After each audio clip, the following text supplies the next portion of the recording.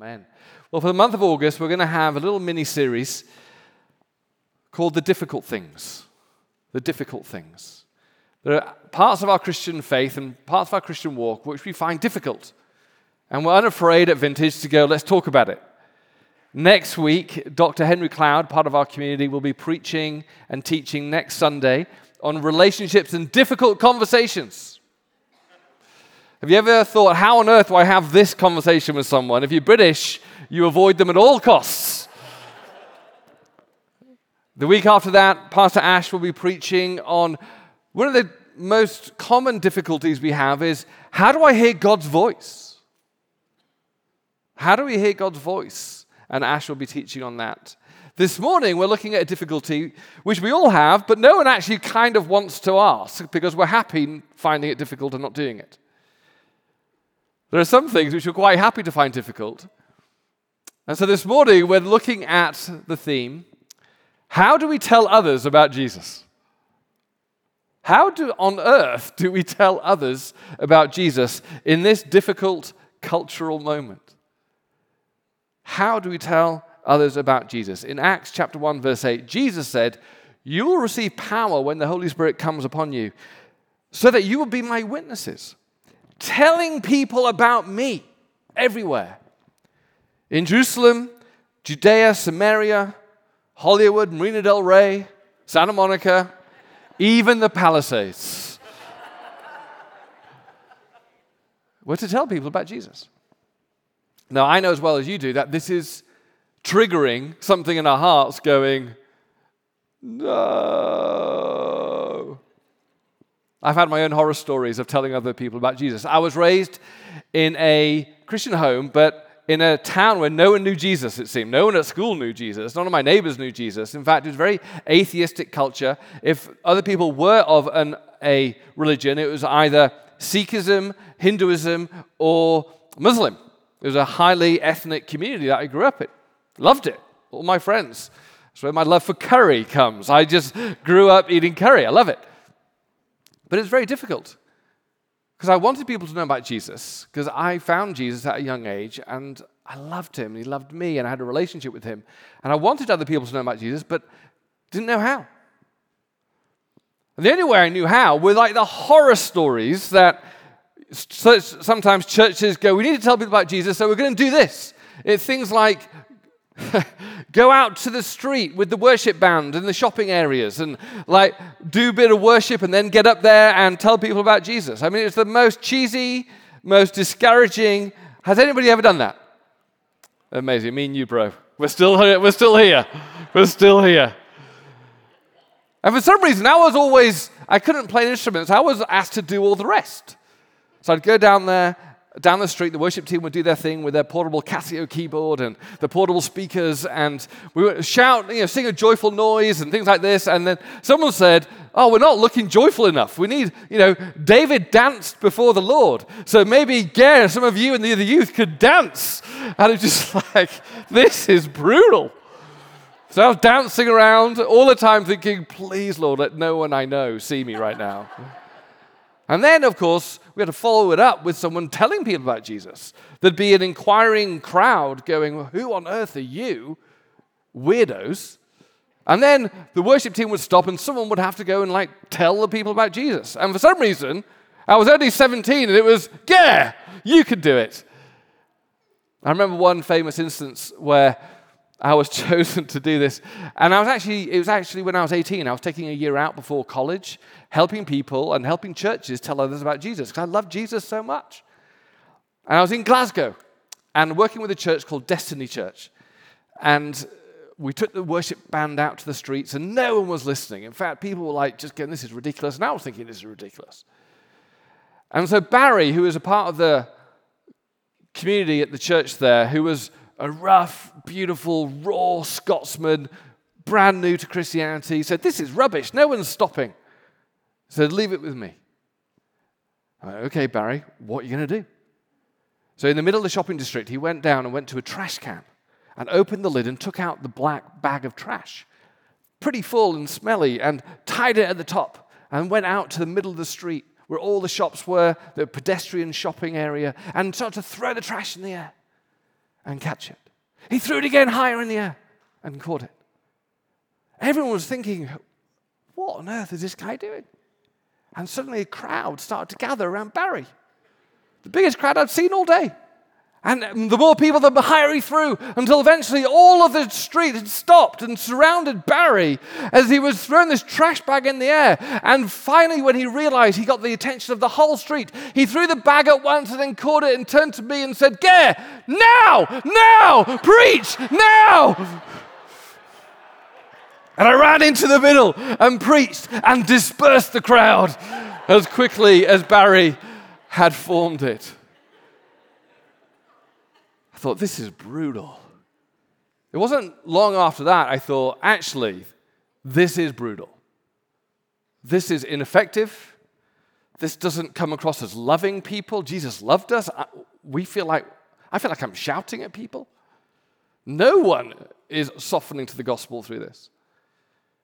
And so I suspended all of my efforts, thinking, you know what, I'm going to delegate out telling others to the experts, the pastors, or the extroverts, the crazy social weirdos.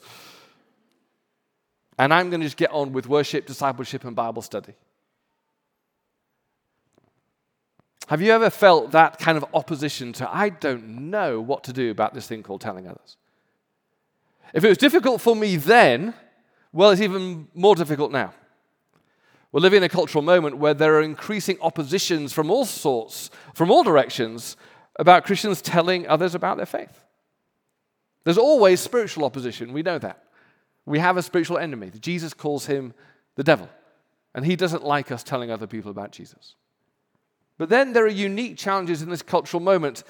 We're living in a postmodern culture where people have abandoned objective truth for their own personal understanding of truth.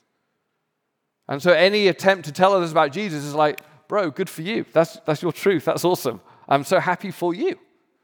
But that's not my truth. Postmodernism has meant we've moved from authority structures where people take their belief from authority structures and moved it to more autonomy structures. I don't want anybody telling me what to believe, whether it's a pastor, a politician, or a scientist. I'll work it out myself. Thanks very much.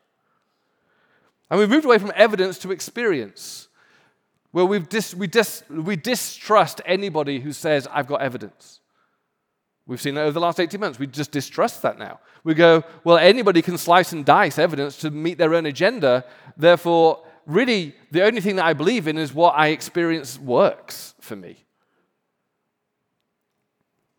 We're also living in a post-Christian culture where Christians have moved from the majority to the minority, from the center to the fringe of society. And interestingly, differently to when I grew up, Christianity has moved from the respected to the disrespected. I grew up where Christianity was seen as anti-intelligence, but you were the moral do-gooders of society. We're glad you do that thing like taking care of the poor. And you're kind of good for society, but we don't believe what you believe. Well, now it's different. We actually think you're bad for society. We actually think the problems in the society are caused by Christians.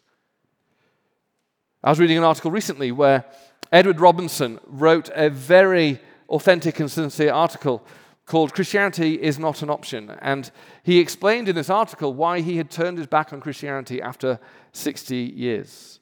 He wrote this. He said, "To be a Christian these days is a political statement. A statement that my conscience can no longer tolerate. Christianity in the 21st century America has come to represent arrogance, ignorance, bigotry, misogyny, child abuse, economic inequality, hypocrisy, and war. I'm out." Now we know Jesus was none of those things, but people are looking at the church and going, I don't want anything to do with that. And then thirdly, there's social opposition. You know, as someone said, man, if I reveal that I'm a Christian in my workplace, I may lose my job. I may lose my friends. I may lose people's respect. I remember when I gave up my legal career to become a pastor, I had people take me out for lunch and going, we thought you were intelligent. It didn't add up because they'd been my client, and it was like, you seemed intelligent. Then there's church opposition. There's actually an opposition inside the cultural moment in congregations right now not to do this thing called telling others. And if you look at it, it's one of the reasons is because we're rebelling against kind of the seeker-sensitive movement of the 70s and 80s and 90s.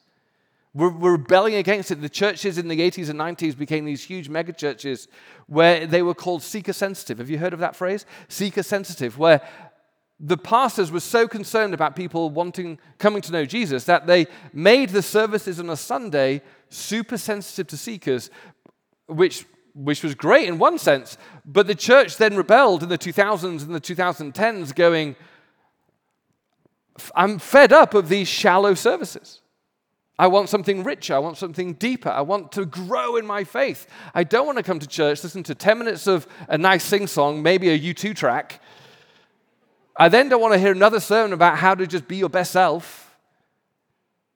I want to go deep in the Word. I want to go deep in things. And so you had these explosions of churches over the last 10 years, particularly pastors. Every pastor I went to seminary with, not one of them thought about telling others. They all wanted to go deep because of what they grew out of. And they go deep in different ways. I want to go deep in theology. So you had the Mars Hill and the neo-Calvinistic movement that sparked off in the 2000s. I want to go deep in spiritual formation, which is great. I said that in joking ways. No, it's great. We want to go to spiritual formation. And so you had the revival of spiritual practices, and you had the revival of following Jesus, not just believing in Jesus, which is great. Then you had the revival of kind of the neo-Pentecostal movement. People go, I want to know God's voice. I want to see his power come. And Vintage goes, let's do all of those things. But the trigger is, if we also talk about telling others, the trigger for people is, I don't want to go back to seeker-sensitive. I had one person who left the church. I said, why did you leave the church? He said, well, you talked about telling others about Jesus. I go, is that all? He said, yeah, but I know where that goes. I know if you're going to be passionate about telling people about Jesus, you're going to change our Sunday services to shallow seeker-sensitive. I want depth. I go, dude, I think we can have it all. But that's not our framework. Then there's theological opposition. Time and time again, I meet people today who are deconstructing and rethinking their faith, and I understand that. I went through periods of doubt and rethinking my own faith because of what maybe you see in church, the abuses, the hurts. You go, did Jesus say this? Do I really believe these doctrines of the Bible I grew up with? And one of the things that we're deconstructing, and many people are deconstructing, is whether we even should tell others about Jesus. Because we're living in a culture where people elevate love above all other things and go, well, if love defines everything, isn't it loving just to accept people the way they are?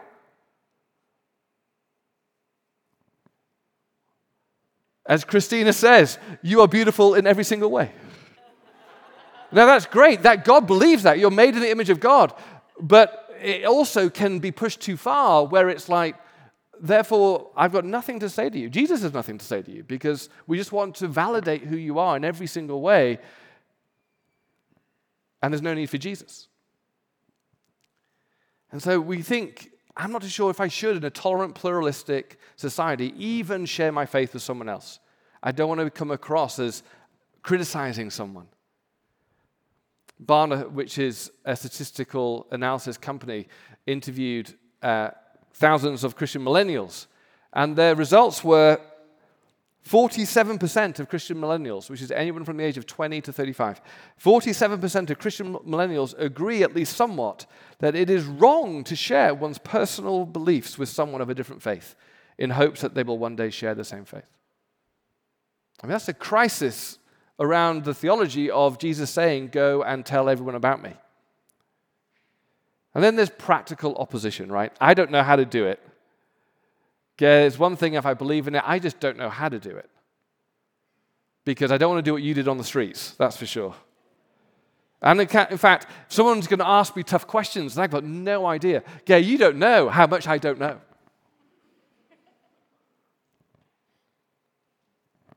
And then I'm too busy. You know what? I'm just too busy trying to keep my own life together. I've got my own struggles, my own pains. I'm just too busy to think about others.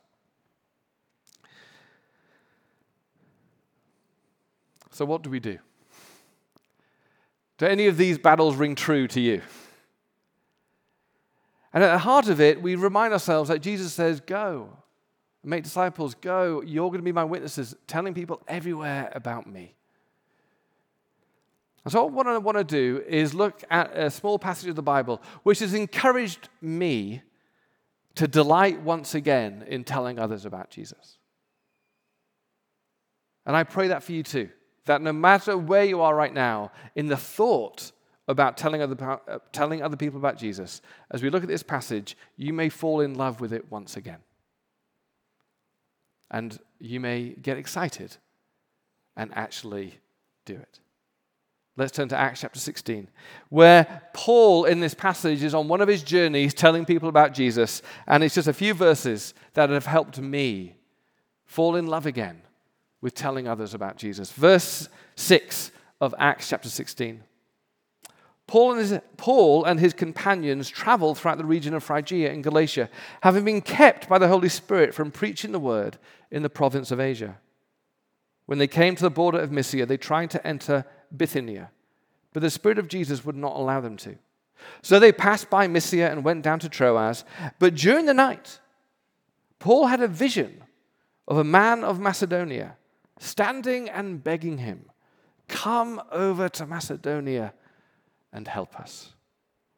After Paul had seen the vision, we got ready at once to leave for Macedonia, concluding that God had called us to preach the gospel to them. The first thing is this: telling others is simply love. Telling others is all about love. Paul was going about his travels in modern-day Turkey, hadn't yet gone across to modern-day Europe. If you know your geography, Greece is on the other side of the sea right there, and wasn't thinking of going there, but God interrupted him in the night with a vision. The word here is not for a dream. It was don't know what happened, but he must have woke him up, and he had a vision of a man from Macedonia, a man from Greece, standing there begging for help. Begging for help. Now, this would have been disorienting for Paul because in the first century, Greece was the pinnacle of cultural elitism. They had it all together. They had leisure, pleasure, and treasure. They had high fashion and sophisticated colleges. They had wealth, and they were the elite of cultures around the world. To anybody from afar, they didn't need any help. They would be all good. Have you ever looked at someone in our city and gone, I'm not sure if they need Jesus? They seem to be fine. But God doesn't look at the outside. He hears the cries from the inside. And this is what he wanted Paul to hear as well. And so he had this man from Macedonia. We don't know how Paul knew he was from Macedonia. Presumably, he was dressed in Greek clothing. So he looked like he had it all together. He looked like he was the cultural elite. But what was he doing?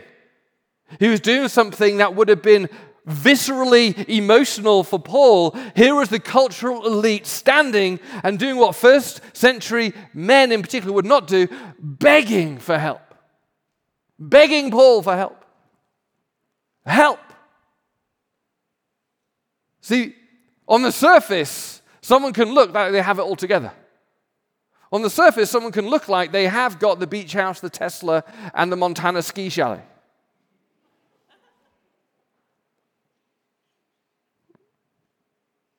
But God knows. We know. And importantly, they know that these really good things don't satisfy our hearts. And we still are begging for help. As we look out at Los Angeles, we, like Paul, if we take off our noise-canceling headphones, if we open our eyes, we can see people stuffing really beautiful things into their life and maybe some dangerous things into their life, all because they feel empty and they're looking for something. They're looking for satisfaction. They're looking for meaning. They're looking for purpose. They're looking for things. And then when they reach the top, when they get all the things, the sad news is they turn around to each other and go, it's not enough. It's not enough. It's the lie of secularism. It's the lie of marketing. It's the lie that if you get enough of this, if you get enough of that, you will be complete. You've heard the quote many times, Jim Carrey, who said, "I wish everyone could get rich and famous and have everything they ever dreamed of so that they will know that it's not the answer." Herman Bavinck, a theologian, said, "The more abundantly the benefits of civilization come streaming our way, the emptier our lives become. With all its wealth and power, it only shows that the human heart, in which God has put eternity, is so huge that all the world is too small to satisfy it." That is my story. I fell out of love with the church when I was at college and went up to London to begin my career thinking, you know what, I don't need any of this. I'm going to pursue the life of London and all of its riches and pleasures. So I stuffed my soul with all of it, thinking actually I'll be happier this way. And I still remember the day I woke up and I just thought, Gare, stop kidding yourself. Nothing can satisfy your heart. Telling others is seeing the desperation of people and loving them, having compassion on them, wanting not to see people begging for help. When they're going through marriages that are breaking down, it's going, I know we can help. When you're seeing people struggle with depression and anxiety, we know someone who can help. When you see people struggling in all these areas that we all struggle in LA, we think, how on earth could they get through this without Jesus? It's what Jesus felt. He said time and time again, he looked at the crowds and had compassion on them. Telling others is not an authority power trip. Telling others is humbly coming with a posture of love. Saying, you've tried this, you've tried that, you're now trying this. Can I humbly suggest Jesus? And in fact, don't be scared about doing that thinking you're the only one doing that. Because actually everyone in LA is doing that. Everyone in LA finds that they're hungry for something and they're searching for something that will really help them. And what do? They then tell you about it and go, you should try it too. This is the great free market of spirituality in this city. Since I've come to LA, I've been offered advice and suggestions of all kinds of spirituality to this is really what you're missing there. This is the missing link. Whether it be Buddhism, whether it be hot yoga, as it was a few years ago, now it's bungee yoga, it just escalates, right? Whether it be meditation, whether it be actually just get into a place where you don't give a flying F, which is a book which the people have given me. All it says is that people are hungry. We live in one of the richest, if not, the top 5 richest cities in the world, and we are hungrier and emptier than ever. Telling others is simply having compassion on people. Going, if I found something I truly feel, is it? How can I keep it to myself? Secondly, telling others is for everyone. It's not, as I used to think, just for the extroverts or the experts. Telling others is for everyone. Now, I know you're probably thinking, oh my word, Gare, but you don't know. I know nothing about the faith. I come and bluff my way through Sundays. I don't know any answers. In fact, I've got more questions than answers. I'm the least qualified person to help other people discover Jesus. I think that's probably true. But guess what? Jesus uses unqualified, broken people more than any to tell others about Jesus. Look at Paul. Paul is traveling around, but you know what? People were discredited him. You weren't a disciple of Jesus. You were actually a murderer. You actually tortured and persecuted the church. Who are you to be an advocate for Jesus? But Paul knew, the more unqualified I am, actually the more qualified I am because it's by his grace. It's by his power working through me. The less I make it about me, the more it's going to be about him. And so if you're here today going, yeah, I'm just unqualified. I got major doubts. I'm rethinking my faith. I'm not too sure I like the church. I really don't like pastors. That's congratulations. God is going to use you to help others on their way to Jesus. Because actually, think about this. No one likes being told anything from someone who thinks they know everything. Have you noticed that? Doesn't that turn you off when someone thinks they have all the answers? The disciples didn't know all the answers, and so they would simply, Andrew in particular, it says of Andrew, all he did was bring people to Jesus. I can imagine those conversations. Andrew, why are you following Jesus? What's his teaching? Yeah, it's pretty complicated. What is he doing going to Jerusalem? I don't know, it seems a bit crazy. But you know what? I got questions too, but can I just introduce you to him? And that's my job. Don't rule yourself out. In fact, realize that God can use you where you are. In fact, with your doubts, with your questions, with your uncertainties, with your inexperience, you're the best person to help people that he's put you around. See, God is not a bad manager of his people. He didn't put you in a situation where you're unqualified.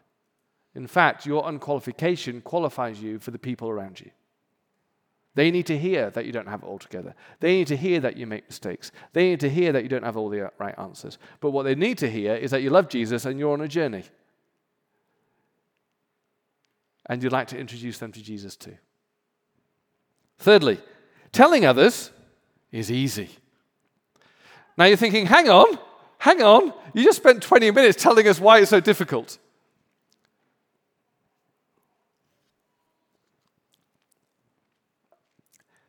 The old ways of telling others are really difficult. And the cultural moment is difficult. But when I came back to church after leaving it for a few years, I fell into a church community that loved me, were gracious with me, and they introduced a way that I could tell people about Jesus. And when they told me about this is all you do, I literally thought, oh, I can do that. If that's what you're saying, if you're not asking me to dance on the streets, if you're not asking me to go door to door, if you're not asking me to do that horrible, weird stuff, but I can do that. And those simple things they told me to do then were the most fruitful and exciting and effective ways of telling people about Jesus that I'd ever experienced. In a way that I enjoyed. And so here it is. Are you ready? Here's 4 things that you can do. Bit of a training session this morning. And it's not rocket science. The first thing, be a friend to those who don't know Jesus. Love them. Be a friend. Get out of our holy huddles. Get out of our escape culture mentality. And be friends. Live life with people who don't know Jesus. That's what Jesus did. He didn't shout with a megaphone from heaven. He came and lived amongst us. One of the most powerful things you can do is be the first Christian in someone's life that they respect. They may not believe everything that you believe. In fact, they won't. But they're going to be stumped. They're going to be shocked and go, hang on a minute. Christians are misogynistic. Christians are mean. Christians are political. Christians don't care about the environment or justice or racial diversity. Christians don't, and you're going to be the first person who truly is like Jesus and shows, yeah, we do actually care. That's why Jesus came, actually, to heal this broken world. You can be the first Christian that someone likes. We do something called Alpha, which is kind of our church for non-Christians. Safe place, no preaching, no judgment, just a place to explore life and Jesus in safety. I remember after week 5, someone in the Alpha group, because you don't have to say anything on Alpha, week 5, someone said to me and the group, for the first time, they haven't said anything for 5 weeks, and the first statement was, you know what, I've been here for 5 weeks, and Gare, I think you're the first Christian I've ever liked. I go, success! But that's where we have to start. Be a friend. Live life with people who don't know Jesus. Jesus did. That's what it means to be salt and light. You can't be light if there's no darkness. Secondly, when you're in that environment, what do you do as a friend? There's important things as a friend. You love them. Secondly, be authentic about being a Christian. Don't hide it. I'm not saying push it around, like carry a big black Bible and sing worship songs. Hey, have you heard the latest thing on K-Love? All that kind of stuff. Right? You don't do that. I learned the best thing with my friends was simply to be open about I was a Christian. And the simplest way you can do that is on Monday morning at work when people say, hey, what was your weekend like? Which is what we all do on Monday at work. And we go, it was epic. You know, I went boating on the river. This is London. Boating on the River Thames. Went, to a movie, went clubbing afterwards, and then had the best time at church Sunday morning, and then went out for an epic lunch and watched the footy. And they would go, ooh, hang on. Hang on. Church? I go, yeah, man. Don't you go to church? No, I don't believe that old stuff. No worries, man. I won't ever push it on you, but I love it. I love my faith. Anyway, did you watch the game on Sunday? Now, why it's really important to do that is the next step, you're going to live out your faith around non-Christians. You're going to love enemies. You're going to be generous to the poor. You're going to fight for racial diversity. You're going to oppose the church when it's behaving badly, right? You're going to live out what Jesus did. Remember, Jesus opposed the church when it was behaving badly. He took the whip to it, right? So all these things are valid right now. But the thing is, you need to say that you're a Christian, because if you do those things, they don't think you're a Christian. They're going to look at the fruit and misapply it to something else in your life. Oh, yeah. That hot yoga must be working. Oh, my word, I should do hot yoga. Or, my word, every Friday he does this, he walks the dogs. I should get dogs. Because they'll look at your life and be curious. I want to be more like you. And if they don't know you're a Christian, they're going to misapply it. And then finally, fourthly, so this is easy, right? You're with your friends. You've got great friends. You're doing life with them. This is awesome. The second thing is you've told them you're a Christian really subtly. And then you're living your faith out so they see the fruit of what it means to be a Jesus follower, which is quite intoxicating if you're not a Jesus follower. I'm not talking the fruit of badly behaved church. I'm talking about the fruit of Jesus, which was intoxicating. And then finally, you're going to go, okay, I think I've done all I can. They're now maybe open, curious, they're going through a tough time. I think I've done all I can. And then Vintage will give you opportunities where you can go, hey, can I bring you to church? And we've got opportunities for that next step where you go, can I bring you to Alpha? It's full of non-Christians, about 300 of them, who are open to talking about faith in a safe environment. Why don't you come with me? Why don't you come to church on Sunday? And I promise I'll do nothing weird. That's my commitment to you, right? We'll be deep Sundays, but also not weird for your friends. Or the marriage course, or parenting course. You bring them and then let the church community help you, rather than just think, okay, I don't know now what to do. Now, I think that's pretty easy. And I did that in a way of, oh, really? Is it that easy? I'm going to have a great time with my friends, and I'm going to just live out my faith in loving ways to the community. And then when they're hungry for something more in life, I'm going to bring them to Alpha. I'll give it a go. Every Alpha, which ran 3 times a year in London at the church we did, I was on the tube bringing at least 2 people from my work to Alpha. And they wanted to come. I wasn't like, they weren't my staff that I forced them to do it.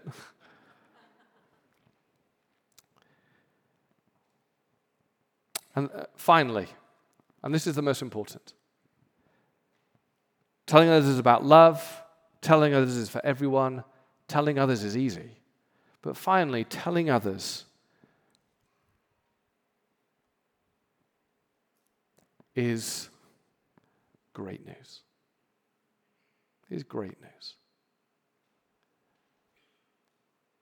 You won't begin to want to tell others. You won't begin to have the courage to tell others. You won't begin to even do those little things if you don't know in your heart that this news about Jesus is so good, it's got to get out. It's got to get out. That's why in the first century it was called the gospel. The gospel was not a Christian word. It was a secular word for good news that has to get out. When Caesar would win a victory against some other territory, they would send back a messenger who would herald the good news, the gospel, that victory's been won. And so when the Christians were thinking, what's the word that we have to tell people about Jesus, that Jesus has won on the cross, they said, it's kind of like the gospel. It's kind of like what happens in Rome, but we've got even better news, that Jesus has won, that God loves everyone, that God created a universe and a world where peace and mercy and justice would reign.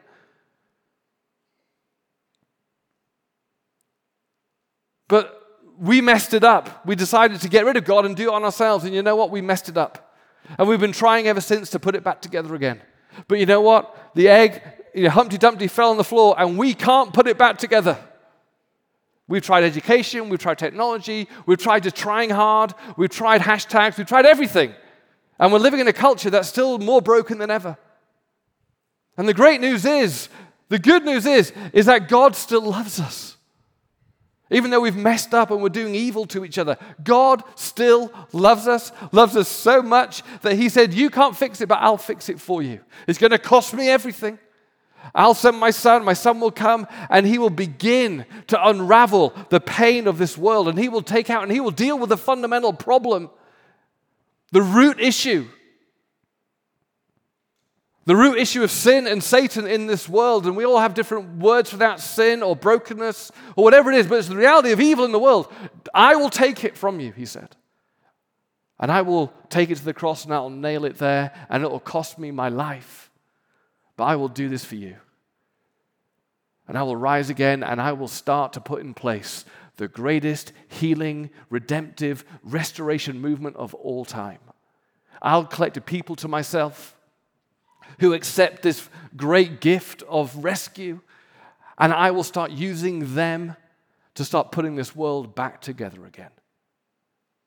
You're more broken than you ever realize, but I'm more loving than you could ever imagine. And now I have the power to put this world back together. And one day, I promise, it will be finished. And it will be perfect. And the old ways have gone, and tears will go, mourning will be over. For Jesus is the victor. See, when you have that burning in your bones, you can't keep it to yourself. When you look at a dying and painful and tragic city, yearning, beloved by God, but yearning for healing, you can't keep this to yourself.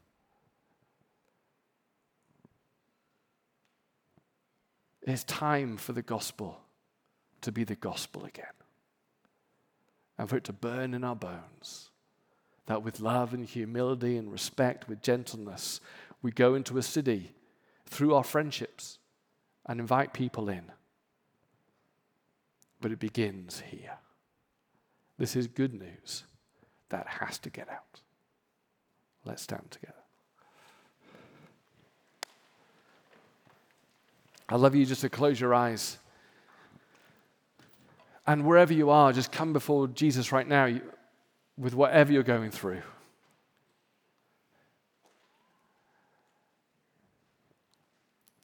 And just talk to him about it.